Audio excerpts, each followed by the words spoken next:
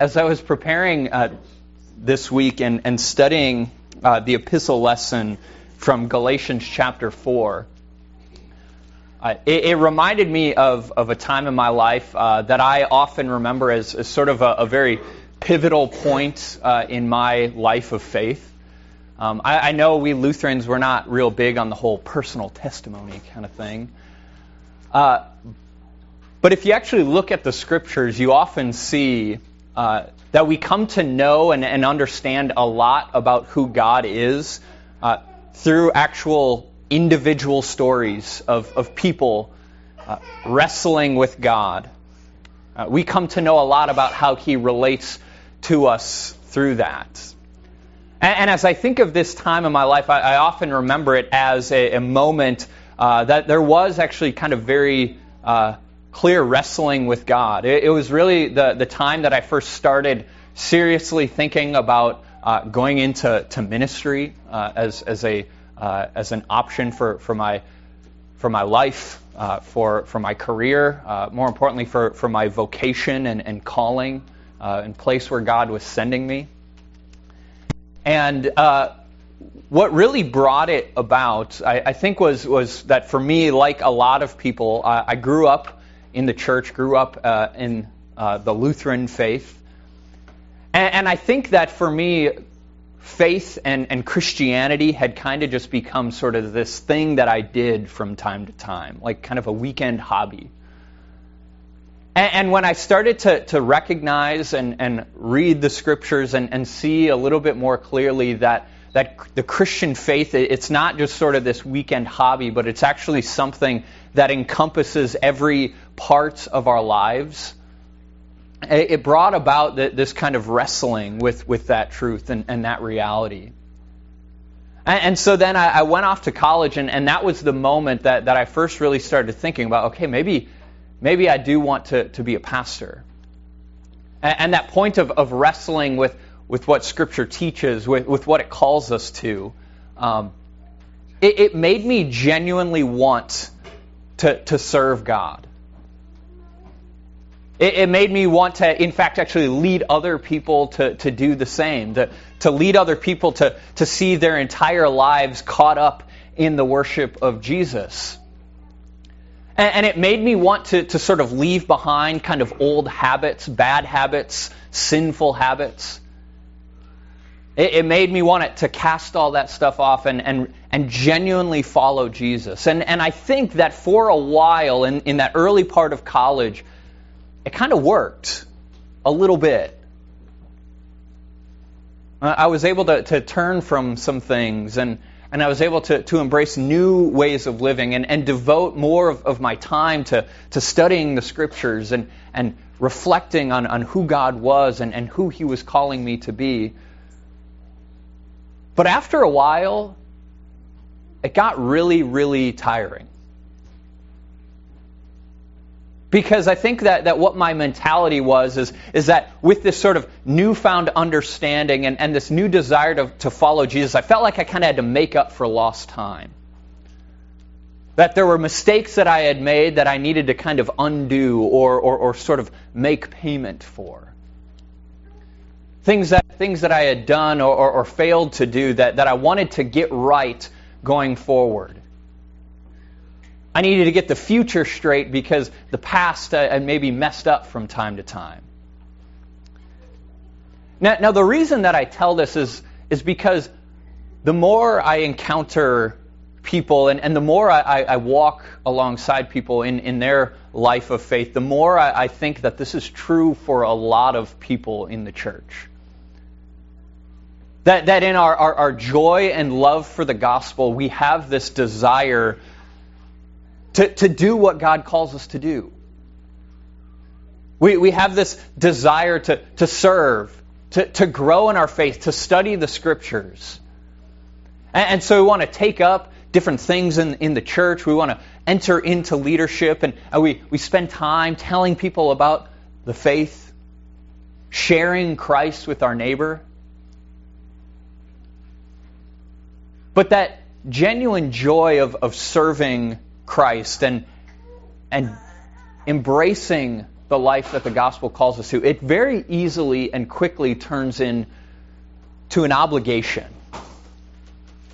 It very easily turns into us feeling like, Jesus got me in, but now it's kind of up to me to stay in this faith. That the cross was enough to bring me into the church, but now it's up to me to stay in.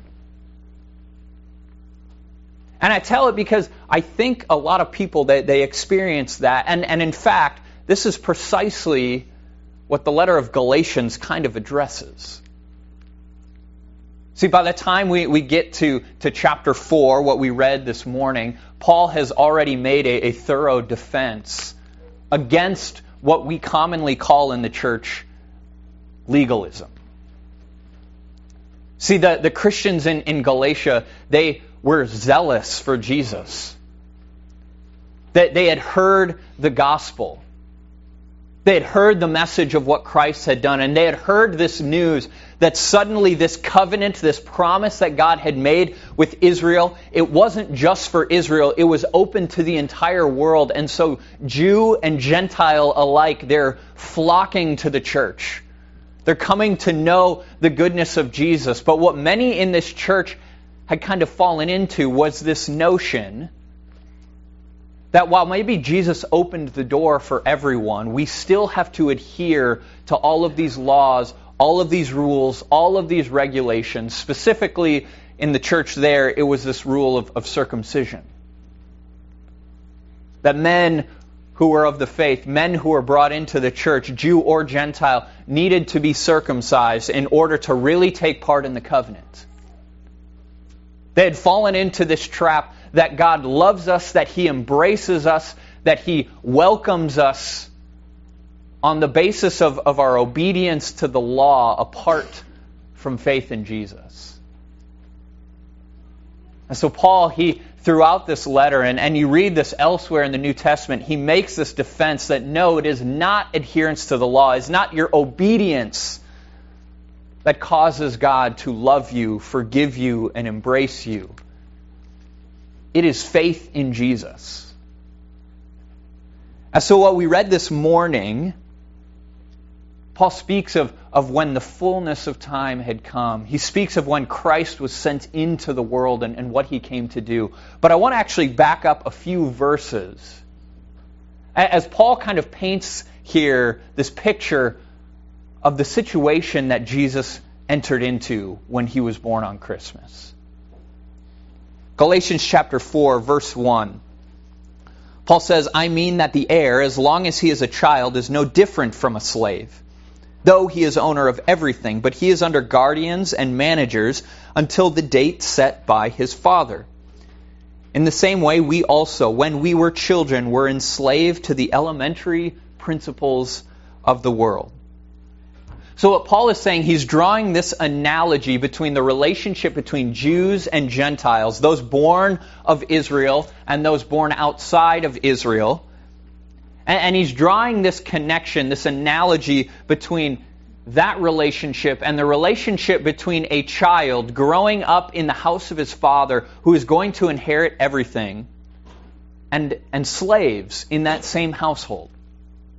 And he says that as long as he's a child, as long as this child is living under the managers, under the guardians, under other people who have authority over him, he's not really all that different than just another slave or worker in the household. And he's saying that Jews and Gentiles, so long as their relationship with God was mediated through the law, they really weren't all that different. That Jew and Gentile alike would experience life as sort of this form of enslavement. As long as to get access to God, you had to go through the rules and regulations given in the law, life would be like slavery. And we see this in the life of Israel. Everything about their life as a people, it was concerns over cleanliness. Have I followed the rules of cleanliness? Have we offered the right sacrifices? And you had to go through the priests and the tabernacle or the temple. And all of the things about their relationship with God was mediated by these rules and these regulations. And those same rules and regulations for Israel served as a reminder to the Gentiles of their alienation, of the fact that they had been cut off from the promise. And in order for them to become a part of the promise, they had to go through those same rules and regulations. They had to undergo the purification. They had to undergo circumcision. They had to start following all of these same dietary laws. And what Paul is saying here, as long as that was the case, life would be like slavery. That Jews, though they were heirs of the promise, they really weren't all that different than the Gentiles. That is, until the appointed time for them to inherit everything came. Which is what he says is precisely happened when God sent Jesus. Verse 4, when the fullness of time had come, God sent forth His Son, born of a woman, born under the law, to redeem those who were under the law, so that we might receive adoption as sons. Paul's saying here that God sent His own Son. When God sent Jesus, He sent His Son, who was co-equal with the Father, who was of the same substance as God the Father. He sent His Son to be born into that same situation. Though Jesus, by His nature, deserved authority over everything, Jesus was born into our world, born into our flesh, and lived life under the authority of the law, under the authority of those guardians and managers that the law provided. And He came and was born into that situation to do what the law could not do. Bring about redemption. Jesus was born under that law, and He fulfilled it perfectly. He kept it to a T. He fulfilled it all because we couldn't. Jesus' perfect obedience as the perfect Son of God brings about something that the law could never cause. The law could only bring about by itself slavery. But what Jesus does is He turns that slavery, He ends that time of enslavement, and He actually causes us to be adopted as sons in the family of God. So because of Jesus, because of His perfection and His obedience, we are no longer slaves. We no longer have to work and toil and clean ourselves up for God to accept us. But because of Jesus and His obedience, we are considered sons and daughters and heirs of the kingdom of God.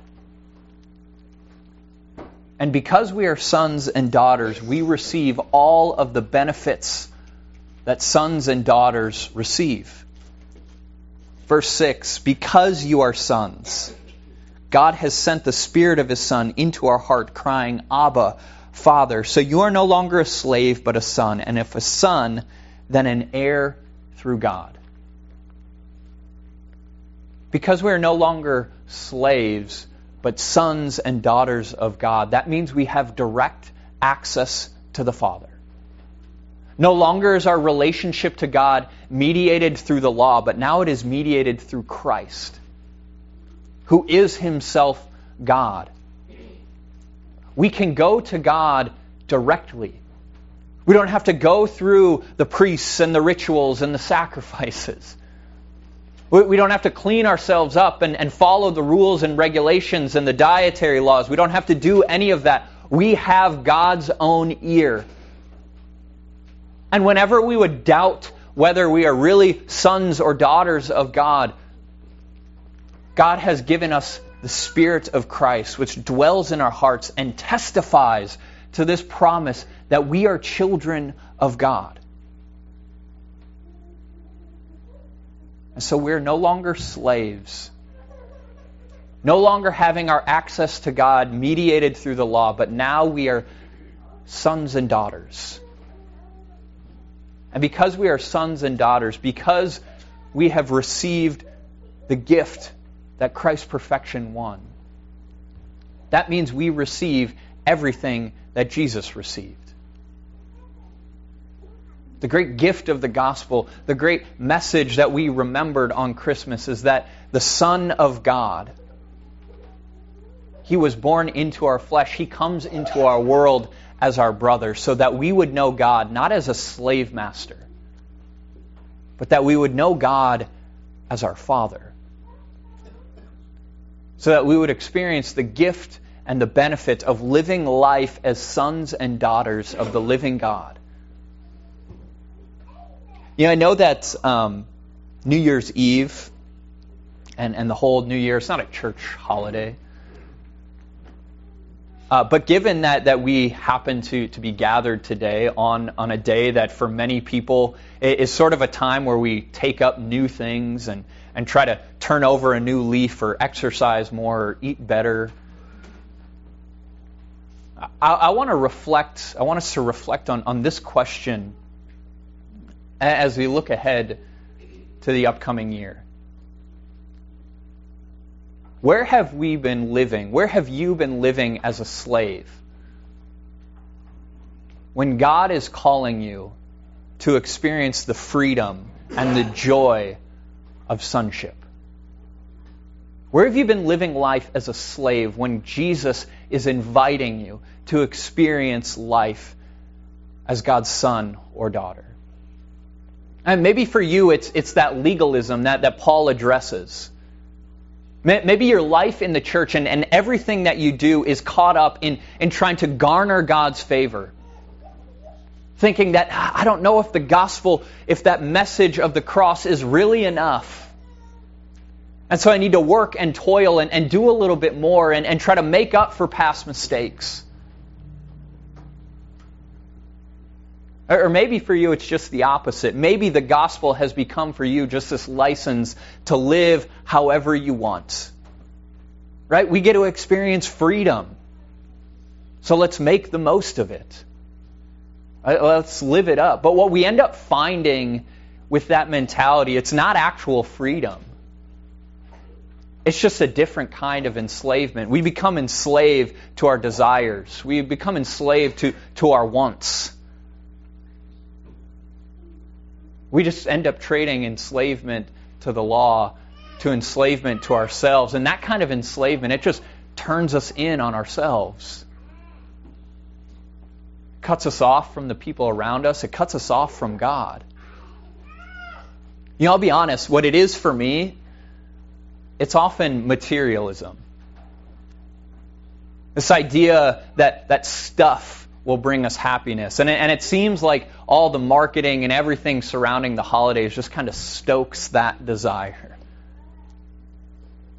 And that I think that true joy, true freedom, it resides in having a little bit more. Or something a little bit newer, or something a little bit nicer. But you see, the only problem with that is more and newer and nicer, they're never enough for very long, are they? Because there's always more, there's always newer, there's always nicer. Where are we experiencing life? Where are we living as slaves when Jesus is inviting us to live in the joy and the freedom of sonship? What is it for you? Maybe it's being caught up in success. If I earned a little bit more, if I achieved a little bit more, if I climbed the ranks a little bit higher, then I would be happy. What is it? Because the invitation of the gospel, it is not just an invitation to some other kind of religious enslavement. The invitation that we have in the gospel is true, genuine freedom from every form of enslavement. It is an invitation to live life free from enslavement to the law, free from enslavement to our desires, free from obsession with getting more stuff. The invitation of the gospel is to live as a son and daughter who is promised that you will inherit everything. Because you will inherit the very kingdom of God that Jesus has won for you.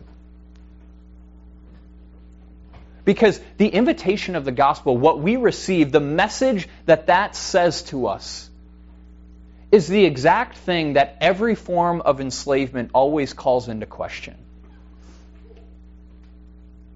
Because what the gospel says to each and every one of us is it says, you are enough. The gospel says you are enough. You don't have to get a little better. You don't have to live life a little bit more freely. You don't have to have a little bit more. You don't have to clean yourself up. The gospel says because of the perfection of Jesus, you right now, in whatever mess your life is in, you are enough. You are enough because Jesus has already fulfilled the law perfectly. There's nothing left to do. I know or at least I'm fairly certain I've shared these words from Martin Luther in a sermon before. But they're words that I find myself constantly coming back to as a reminder of what is at the heart of the gospel. It's Thesis 26 from his Heidelberg Disputation. He writes, "The law says do this, and it is never done. Grace says believe in this, and everything is already done." The law constantly says do this, it's never done. And it doesn't matter which law it is that you're trying to accomplish. It could be the law of God in Scripture. It will constantly say do more, try harder, and it'll never be enough. It could be that law of following our desires and our pleasures, and it'll just say more, more, more. Feed that appetite, and it will never be enough. That law of materialism will always say you need more. That law of success will always say there's more to achieve. But the gospel says, simply believe in this.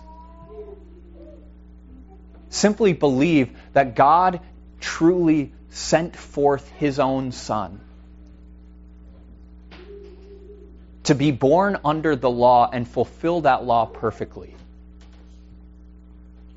And simply believe that because of Jesus, you have been made a son, you have been made a daughter of the God of the universe. Simply believe in this. Simply believe that everything has already been done. Because you are a child of God, you are an heir to His kingdom. Amen? Amen. Amen.